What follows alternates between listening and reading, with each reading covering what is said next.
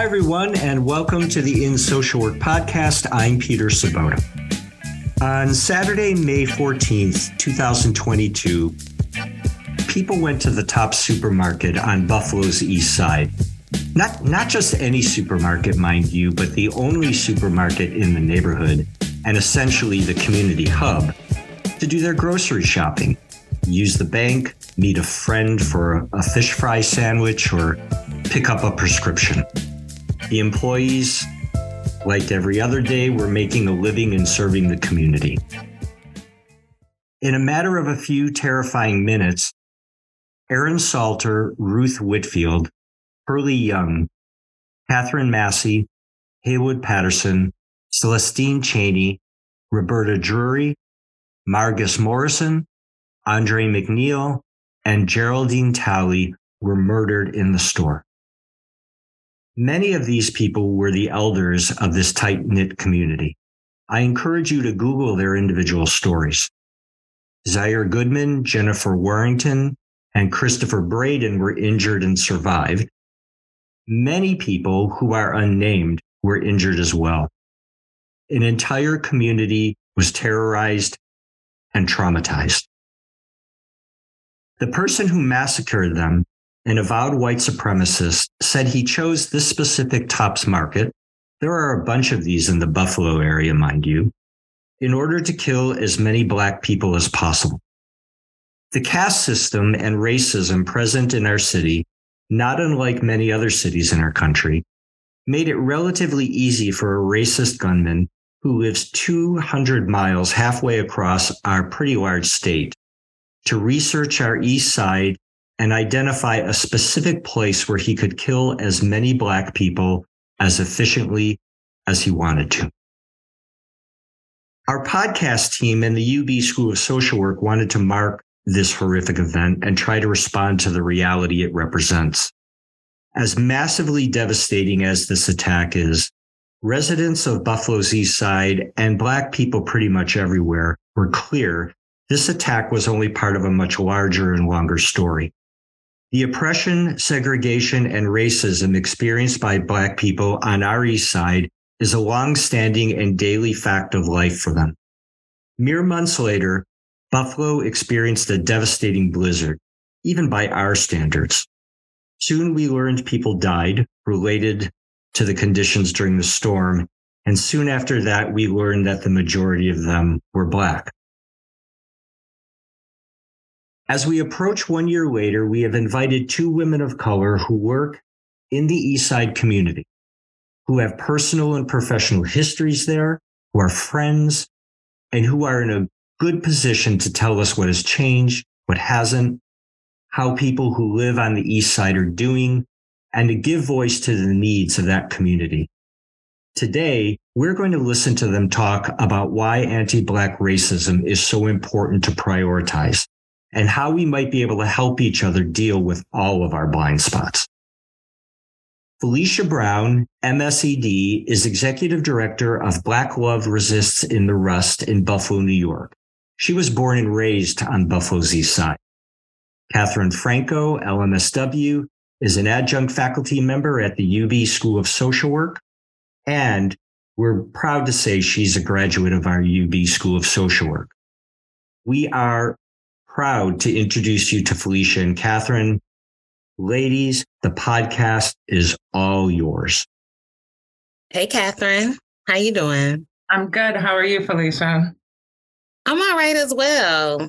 So we're here today to have a bit of a conversation about the 1 year anniversary. It feels weird to call it an anniversary. But the 1 year anniversary of the massacre. And it feels weird that it's been a year. It's about to be 12 months since it happened. I think that that's the thing that feels the most shocking to me. Yeah. Not the most shocking. The event itself, the massacre itself is, yeah. Mm-hmm. But it doesn't feel like a year. Yeah. How have you dealt with, I guess, life since then? I think that that's a really good question. I think it's strange thinking about what life has been like, in part because I feel like in Buffalo, we have this thing where everyone has sort of 2 degrees of separation. At least that's what I like to say. Buffalo is often called a big living room that you can just sort of reach out and touch somebody that you know and didn't realize was in there. And I think that the massacre really demonstrated that. I had 2 direct connections to people who were murdered. And so watching people that I knew, I loved, that I cared about dealing with the aftermath of this, I think was really horrible. I think that on a professional level, the work that I had done working with banks to hold them accountable for redlining, for policy that created the conditions that set the young white supremacists to this neighborhood, it felt really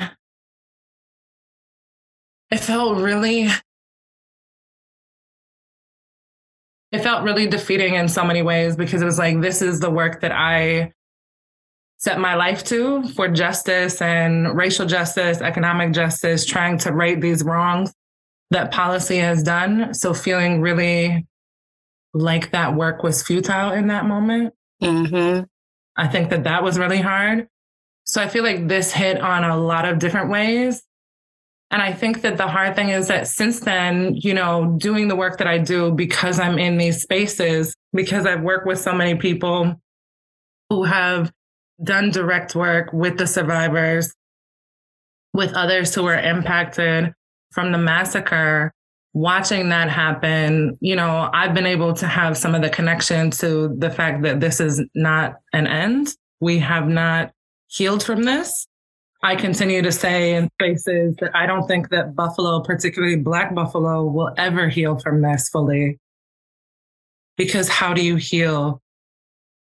How do you heal from this? Yeah. It's been an interesting thing that some days it's like, we're okay and we're going to make it. And then other days it feels very much still like not true reality. Mm-hmm. Yeah.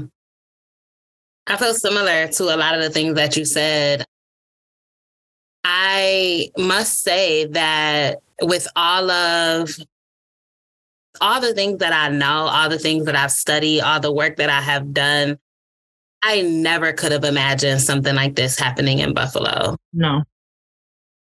And, you know, I think that's a large part of it for me. And especially thinking about as we're coming up on this year, right? These 12 months since the massacre, which really was a terrorist attack, right? Mm-hmm. But coming up on that, it really, my mind is still a little blown that it happened. And I think for me, and how I've been just like dealing with life since then, I think something that you said around not being able to step away, right? This 2 degrees of separation. You know, I also knew people who were murdered that day and have been working with survivors of the massacre since then. And it's really been a lot to hold and to think about. And also the fact that, you know, it seems easier to grapple with when we name the 10 folks who were murdered, 3 folks who were seriously injured or were injured, which there are more folks than that, but 3 folks who were injured. It seems maybe easier to manage, but I'm always very clear that there are 100, almost 200 survivors, and then also an entire community. Like our entire community was impacted by this, and the way in which the city and us being in the city moved back to life as normal, quote unquote. I think it's been hard for people who can't move on. Yeah. I really appreciate you saying that piece about like uplifting, that it was not simply those who were named. there are so many who are impacted around this who are not nameless, but connected to the event. And I think that it goes back again to like, Buffalo is not healing from this. And it's so crazy to think that, like you said, that you couldn't imagine it happening here in Buffalo. I feel the same. And yet it's not because Buffalo is not a racist city. It's not because Buffalo doesn't have a history and roots in sort of deep segregation and all of this other stuff. Buffalo, to me, is a real microcosm of what racism looks like and what policies have played out to create the deep segregation that we have. So I don't feel like it wasn't imaginable because those things didn't exist here. It wasn't imaginable because it wasn't supposed to happen to us, because it wasn't supposed to happen to our people. It wasn't supposed to be people that we knew. You know, I think that that's the unimaginable piece about it, that it wasn't supposed to happen in our home. Mm-hmm. Yeah, for sure. I grew up on the east side of Buffalo. You live on the east side of Buffalo currently. And I often think about, you know, my own family. I think about myself, right? I think about my friends, the people I grew up with, and what you said around the deep segregation, right? And the systemic issues that we have in our city that really allowed for someone to be able to target a particular place, right, in the city to enact such an egregious attack, right? And I think about that often and just think about all the ways in which the east side of Buffalo, which is where most of the Black folks in Buffalo live, has been divested in, has been extracted from. You know, I think of Jefferson Avenue at one time was like a booming community, right? And with a lot of businesses and with like so much. And over the years, the divestment just changed the way that that community even looks, and the entire east side. And so I'm wondering, you know, what your thoughts are about that. I have so many thoughts about that. And I think part of it even is in how we talk about the east side, right? So the east side, I have this affinity for it. But the east side is almost a half to 2/3 of our city. And yet it is talked about like a neighborhood, right? And yet there are so many different neighborhoods on the east side of Buffalo. It stretches from the northernmost part of our city, right to the edges, to pretty much the southernmost parts of our city.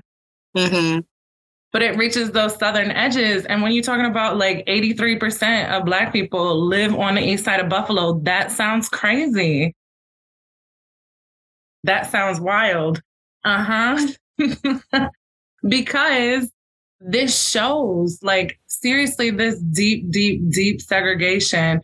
So much so that when you are from Buffalo, you know very clearly the Main Street divide. It is the clear dividing line in Buffalo, where west of Main, we see much more resources, much more affluence, all this different thing. You can walk one block east of Main and you see a difference in the housing stock. You see a difference in the resources that are available, whether they are institutional or otherwise. And it's really, really stark. I think that the thing for me that is so devastating about this is that it was all planned, right? It's all been intentional, where we've seen sort of this history of policies when it came to housing. Most people in America, they acquire wealth through housing. Black people were kept out of that very strategically with redlining. We saw that happening. Buffalo has had the maps of the red areas where Black folks were moving in and banks were no longer providing mortgages. And so people were kept out of being able to acquire wealth. We now have seen, like you said, this sort of historical extraction and divestment from these neighborhoods where predominantly Black folks were living. And so you had people talk about these neighborhoods and the East Side generally as a whole, as if it was dangerous, as if it wasn't a good place to live, all of these other things. And yet the reality is that there's a whole community of people who are doing what they needed to do. When you talk about thriving business districts like Fillmore, like Bailey, like all of these areas that have been able to thrive, that have been able to meet the needs of the people that live in these neighborhoods, it is absolutely astounding to see the way in which the segregation has happened. And then also to think that this has been such a problem and for so long that an outsider, somebody from outside of our community, was able to do the research, to look at census data, to look at all this other stuff, to say, where is there a concentration of Black people? Where is there a concentration of poverty? Where have we seen all of this? And a lack of resources. Mm-hmm. That Tops is the only grocery store for a mile and a half for people to go to. Mm-hmm. It's wild to see how not only the policy was intentional and how we see all these resources stripped from communities, but how seemingly it has just been okay and continue to have been accepted.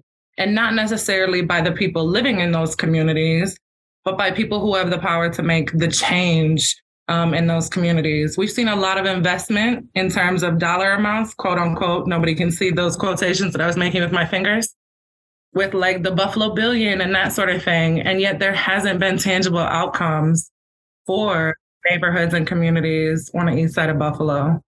Yeah. And I think, this piece around policies and the intentionality behind why the East Side is the way it is probably one of the most important things that we have to talk about and lift up, right?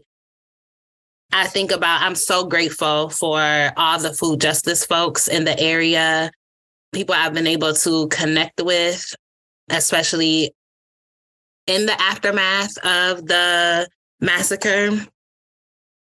But I love, or not love, that's probably the wrong term, but I really deeply appreciate the way in which they talk about neighborhoods. Oftentimes we hear neighborhoods that don't have a lot of access to fresh food and fresh fruits and vegetables as food deserts.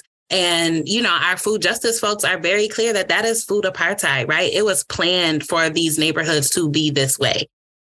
And so I think it's so important for us to talk about that, and not just this being a food justice issue, but this being an issue beyond that as well. I know you've talked about housing. You've done some work with banks and community benefits agreements from those. We can talk about land access, right? And like how many vacant lots that are also concentrated on the east side of Buffalo from when we decided, or the city decided, to tear down a bunch of houses, right? Mm-hmm. We can talk about the access to transportation for folks. We can talk, there are just so many different layers. The schooling system is layer after layer after layer after layer of intentional oppression, particularly for Black Buffalonians. And I think if we don't get clear about that, and if we are not having a conversation about that, it doesn't matter how much money pours into the city as a result of, as a way to support the city from, having dealt with this. It doesn't matter how many foundations want to invest in organizations. It doesn't matter how much money Governor Hochul is going to give us. It doesn't matter how much money the federal government is going to give us.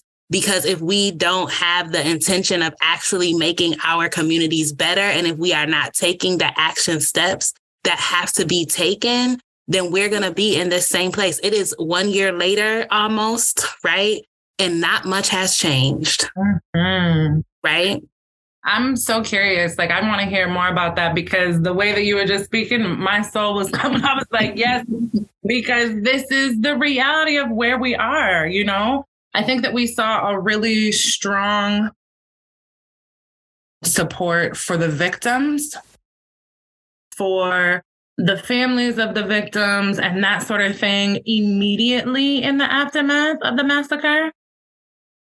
And then sort of this weaning off where we just didn't see that same sort of thing. There was a big conversation about gun reform and that sort of thing. And I'm just so curious because I know that you've been out here doing this work, that Blur has been out here doing this work. And so I'm curious from your perspective, like what that aftermath response was and where you see it now.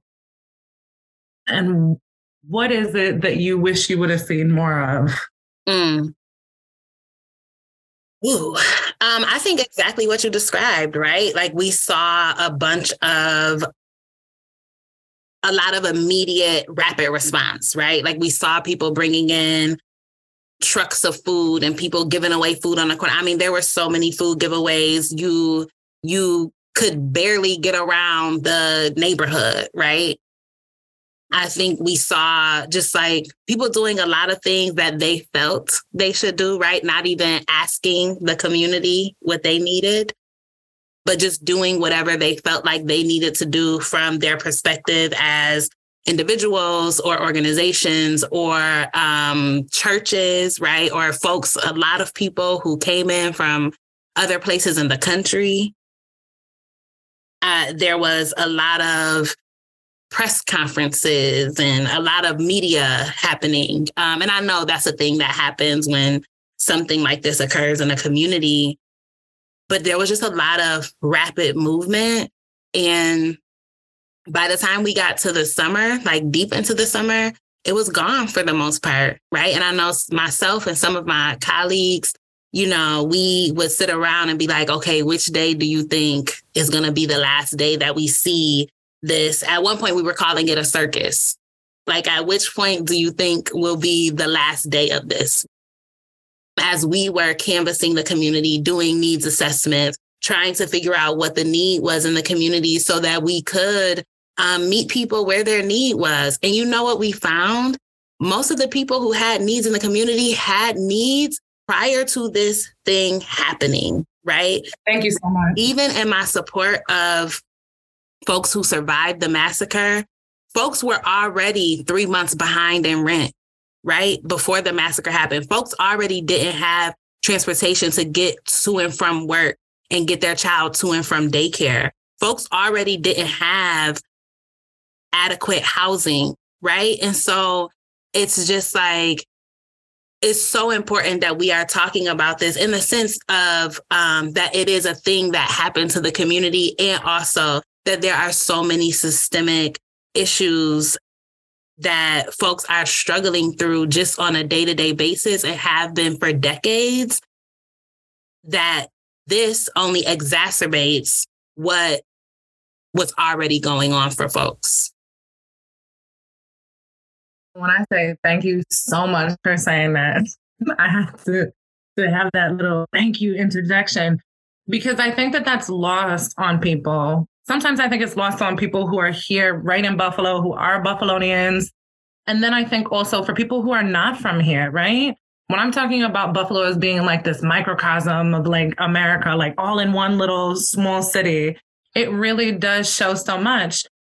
But I liken not the massacre to this, but we saw this sort of thing with COVID, where COVID really exposed a lot of the issues that already existed, and it just exasperated it, right? And it simply exposed that like the safety nets that we thought that we have do not exist. Mm-hmm. Whatever else that we think that we have, it just did not exist. And COVID like ripped the Band-Aid off because that's what we had. We were giving Band-Aid approaches to it. And for me, when I think about the massacre, it's devastating because this community was targeted because of the conditions that were created that had people struggling already from time. And simply this now made it into, oh, well, you know, we're looking at this community, but none of the stats that anybody was talking about in terms of, you know, 83% of Black people live over here. This is the only grocery store that's available. None of those stats were new information to people. Mm-hmm. We knew those things. We already knew those things as Buffalonians, as our elected leaders. Like, these were facts already. And I think the hard part about it too is that we saw all this like outpour of support and that sort of thing, where people were showing up and being the city of good neighbors, as Buffalo is called. And just like you said, that by the time it was like summer, like really summer, that a lot of that had petered off and was gone. Not to mention that there was so much money that came into the city because of this. Yep. And I know that you can speak to this more, but many survivors and many family members haven't actually seen any of the money that was being raised to support them during this horrific time that still endures for many of them. Yeah. Yeah, for sure.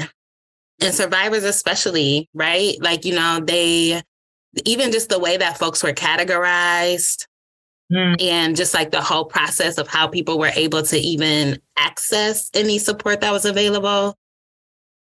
And thinking of the people who have to live the rest of their lives having experienced this, thinking of the children. There were children in that store, right? There was a 7-year-old kid in that store. There was a 14-year-old kid in that store, right? Who will live the rest of their lives with having experienced this and have not gotten adequate support, right? To be able to cope, because I don't even know that heal is the term, right? Healing is such a lifelong process, but to be able to cope with what they have been through, you know? Yeah. I'm glad that you bring that distinction. I think that for me, this is always a moment to reflect on like where it is that we really need to go. And yet I think that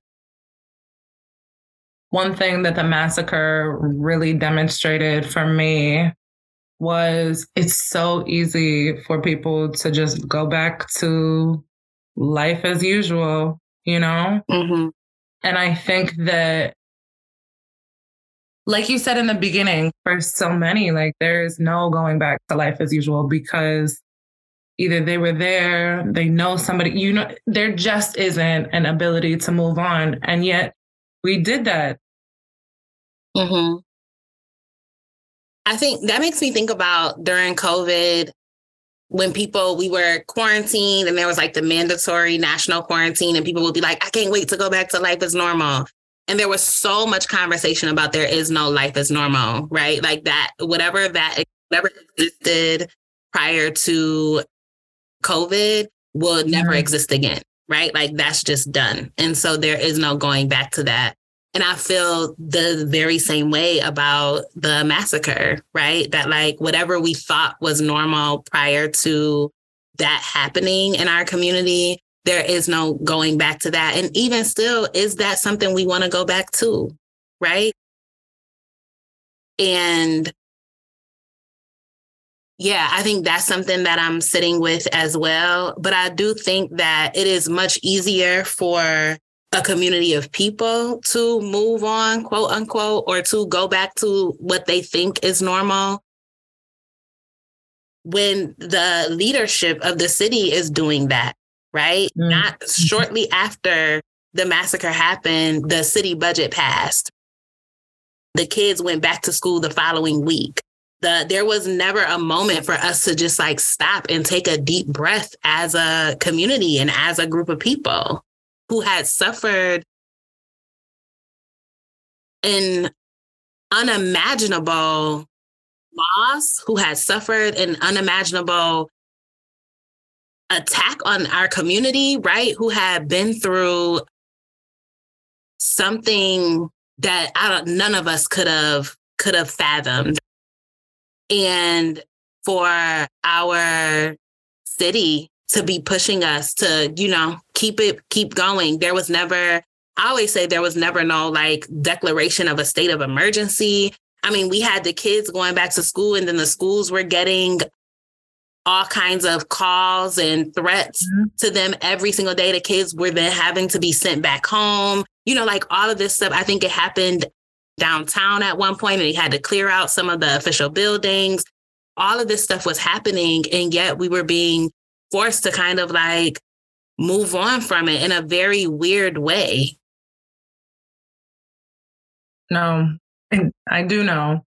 It was very much just like status quo. I know teachers who were in the schools whose kids, like, that's their tops because they live over there. So they knew people, or they were around when everything sort of was happening and that sort of thing. And I remember asking one of my teacher friends, and I was like, how are you managing? And she was like, I'm not. It's basically just trying to give them space. Like, we're not teaching today because how can we teach after this just happened? And one thing that I think is that hit home for me is Mr. Whitfield, the son of Ruthie Whitfield, who was killed in the massacre.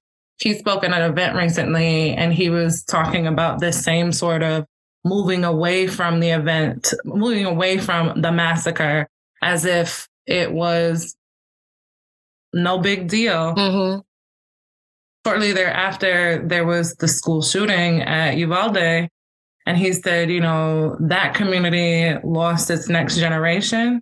He said, we lost our elders. We lost our grandparents and, our aunts and those sort of things.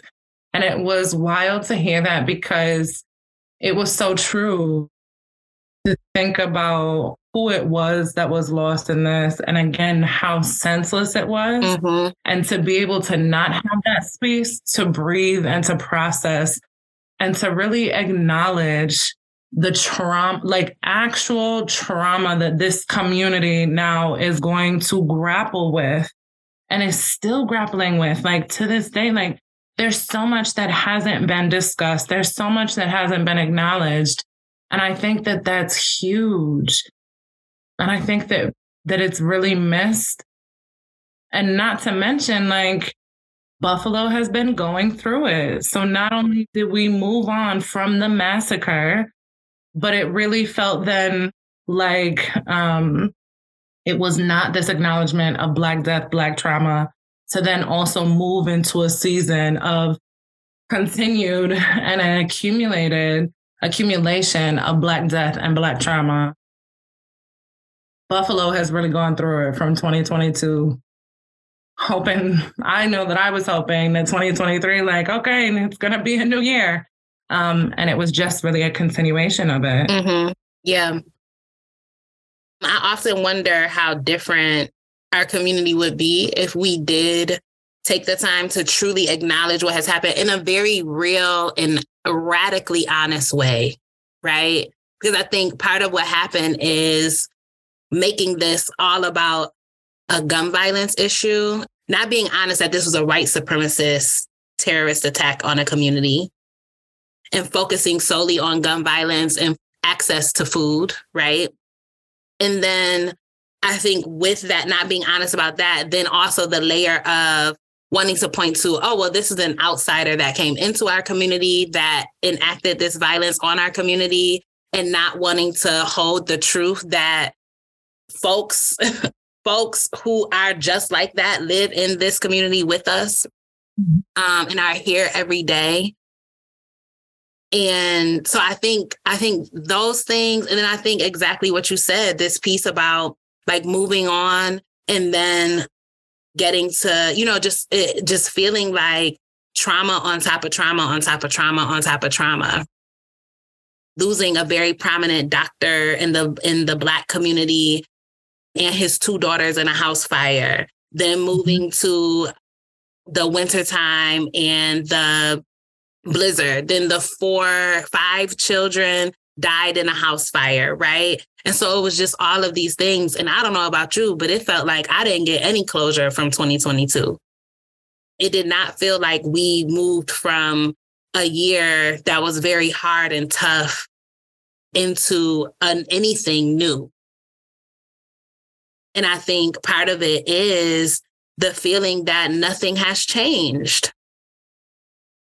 And that even in the blizzard, even in all of these things that are continuing to happen in our community, we are always left to fend for ourselves. And it's interesting because mutual aid is fantastic And that's what we saw show up in these moments, right? That people were coming out and supporting one another, really come together quickly and that sort of thing.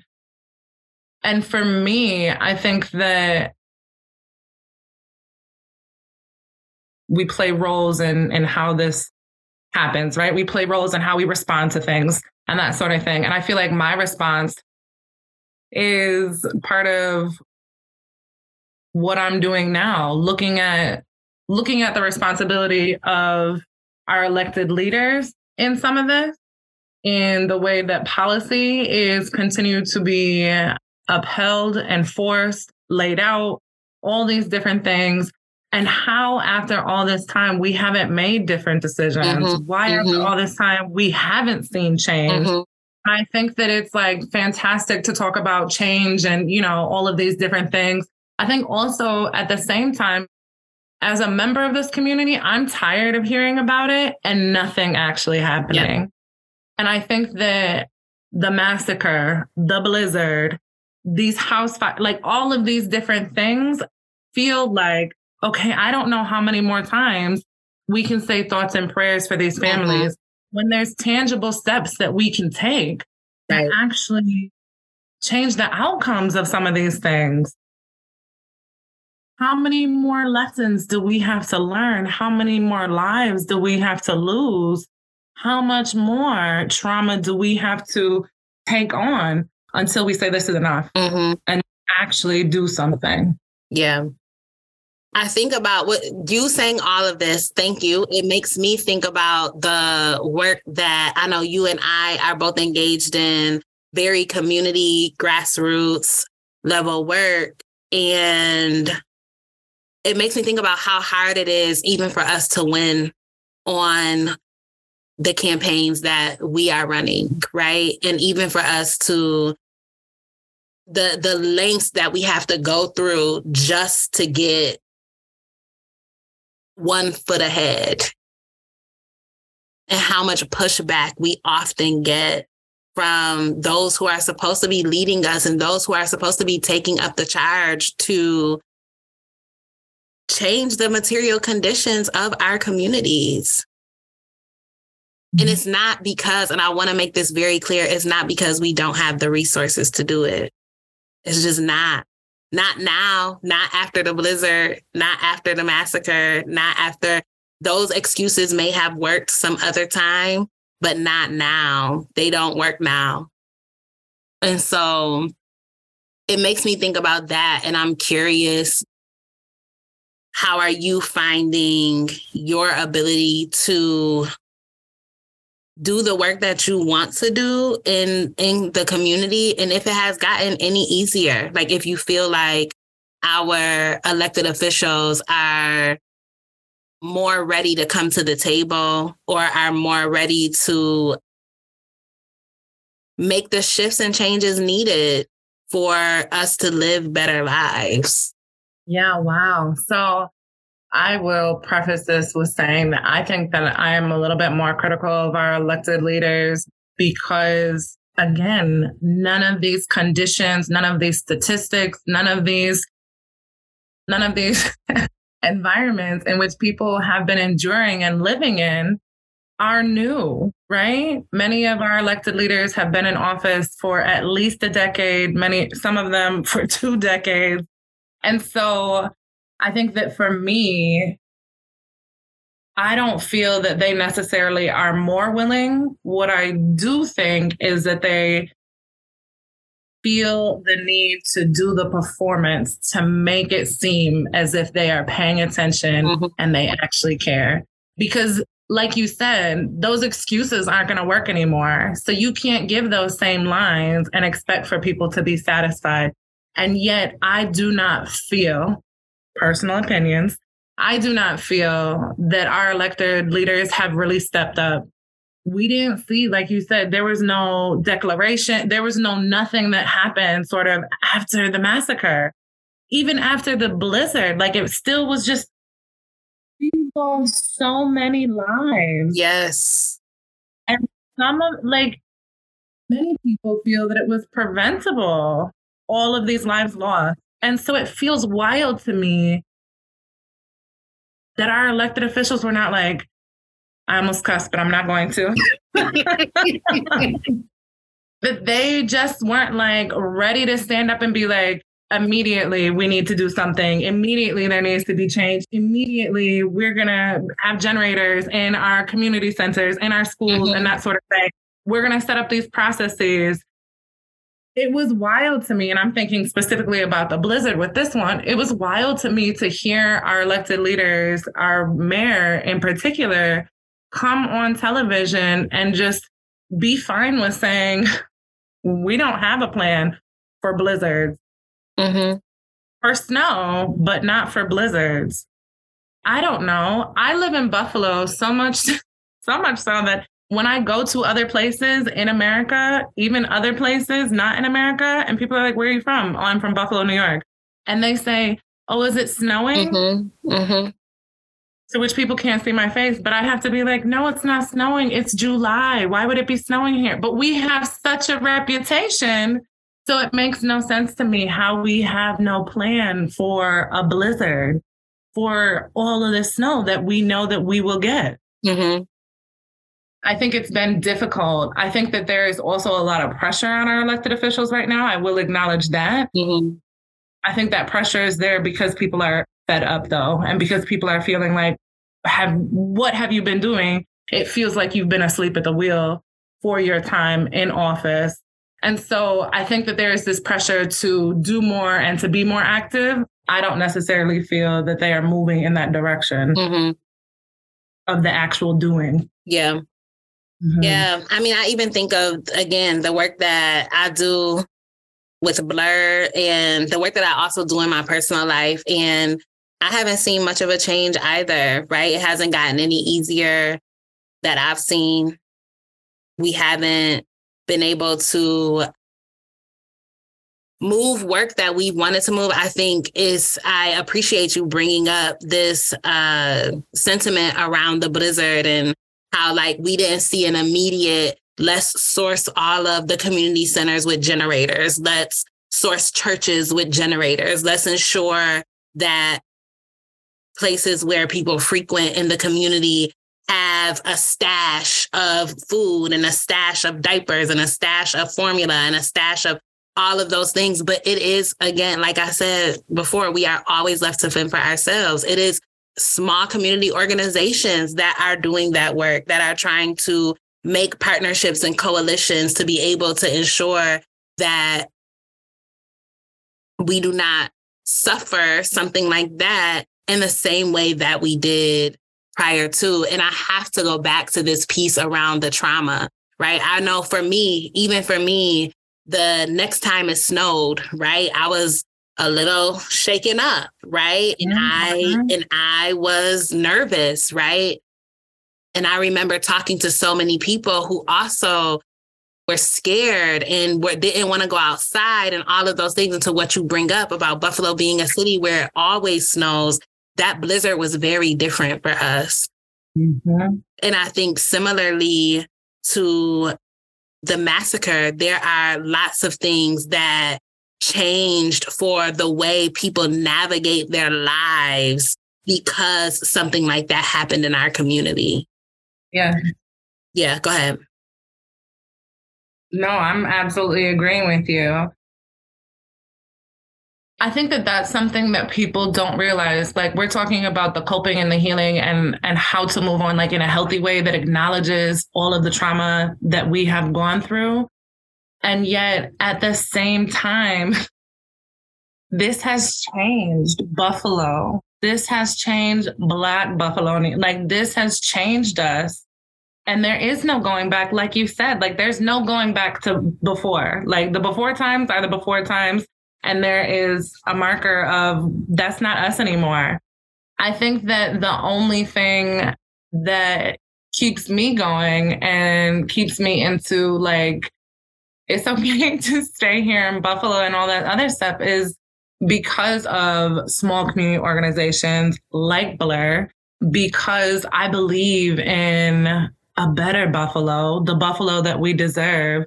And I'm just curious because I think that particularly for our generation and younger, and maybe it doesn't have to be a generational thing, I think that all Buffalonians have dreamed at one time of a better Buffalo, of, you know, this visionary Buffalo. And I'm just curious from you, like, what that looks like. If I had to just give one line, I could go on for days about my dreams of a better, brighter Buffalo.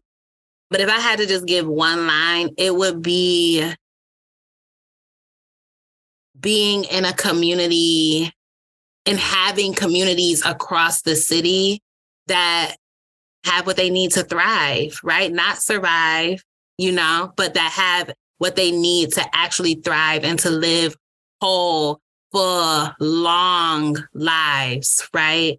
I've been talking to a lot of my comrades about what it means about visions of the future being about Black elders, right? Like being able to grow into Black elderhood, in the fact that so many of our lives are cut short by so many different things that are mostly systemic. But what does it mean to build our futures in a way that see us from the cradle to elderhood? What about you? So let me compose myself because I wanted to cry a little bit because it's a beautiful vision that I want to be our reality. When you talk about systems and just like the institutional racism, it's deep here in the city that I love.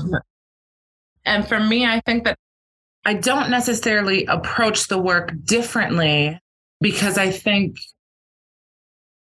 that vision of Buffalo is exactly what I want, like where people's quality of life is just raised. Like people have a quality of life. When you talk about going from surviving to just trying to make it from day to day to actually thriving, like what a concept. It really, I feel like it's taking my breath away because I want to sit in that concept. Mm-hmm. And for me, like, I feel that I continuously talk about these policies. And I think part of it is like the work that I've done, the way that I've seen Buffalo unfold to me and all these different things. You know, I remember being a kid and growing up on the Lower West Side, and it was rough. And I just remember all of these different things. And then being an adult, and the same park that I used to go to is a very different park now, right? It has seen a lot of investment that while I was growing up had never seen, not a paved road, not nothing. So looking at all of the way in which investment, which resources are put out to each other, I think that like as a kid, I didn't realize the world that I was growing up in the same way that I've been able to conceptualize it now. And thank God, because I was able to have a childhood then, you know, have hopes and dreams. But I think it's that same hope and dream that I hold now that like, you can live anywhere in Buffalo and thrive, right? And that you don't have to move to North Buffalo. You don't have to go over here. You don't have to, you know, have a certain zip code to be able to have a thriving life. And for me, that means that we have elected leaders who are accountable. We have elected leaders that come from us, that have the understanding and really care about where it is that we want to go. So, you know, I haven't said this so far in this, and I hate to say it all the time, but like I'm running for office because I feel like policy is where it starts. Not where it starts. I think that policy is a piece of it. I think that policy helps to codify the Buffalo that we want to see because it gives us an additional layer and structure on top of all of the organizing work that happens on the ground, all of the people who make our city work. It gives them that extra layer of protection. And so for me, I think about a Buffalo like that really is for all people, for all of us, but that particularly focuses on the injustices that have happened to our neglected neighborhoods, to our Black people, and acknowledges the trauma, not just from 2022 and the massacre and the blizzard, but the long history of disinvestment and the long history of neglect. Yeah. Yeah, we don't have time for it on this podcast, but there is a conversation about reparations to be had. And maybe we'll be invited back to have that conversation, right? Because I think that is one way forward. So we have about 5 minutes left. And I want to ask you, what is your one greatest wish for Buffalo? Ooh. I think that the Main Street divide doesn't exist anymore. That is not an invisible marker. I wish that for Buffalo. That to me would be a huge thing. And that would be like astounding to not have the Main Street divide. People would be like, what's that? That no matter where you walked, 1 block this way, 2 blocks that way, it looks the same. Mm-hmm. Mm-hmm. What about you? You kind of said it already, but. Yes, and my vision for Buffalo. But yeah, that we invest in Buffalo's East Side, invest in Buffalo's Black communities, and that our children get to grow up and live full, whole, bright, brilliant, rich lives. And that we do too, that we get a piece of that too. Do you think in doing this work, you get some of that? Yeah. Do you? Agreed. Yeah. Yeah. It's so necessary. Mm-hmm. I appreciate in your vision that you brought in your first iteration, it was the elders. And in your second iteration, it was the youth, our children, which is given the next step. I love it. Thank you so much for having this conversation with me. No, thank you. And as you know, it will be a continued conversation because this work doesn't stop. Mm-hmm. Mm-hmm. Thanks again to Kathryn and Felicia for joining us today. We'd love to hear your thoughts on this episode, or any of them for that matter. You can leave comments on our website at insocialwork.org, and you can follow us on your favorite social media platform or wherever you get your podcasts. The In Social Work podcast team is Steve Sturman, our chair and media guru, our terrific GA production assistant and guest coordinator, Nick DeSmet. Say hi, Nick. Hey, everyone. And I'm Peter Sabota. See you next time, everybody.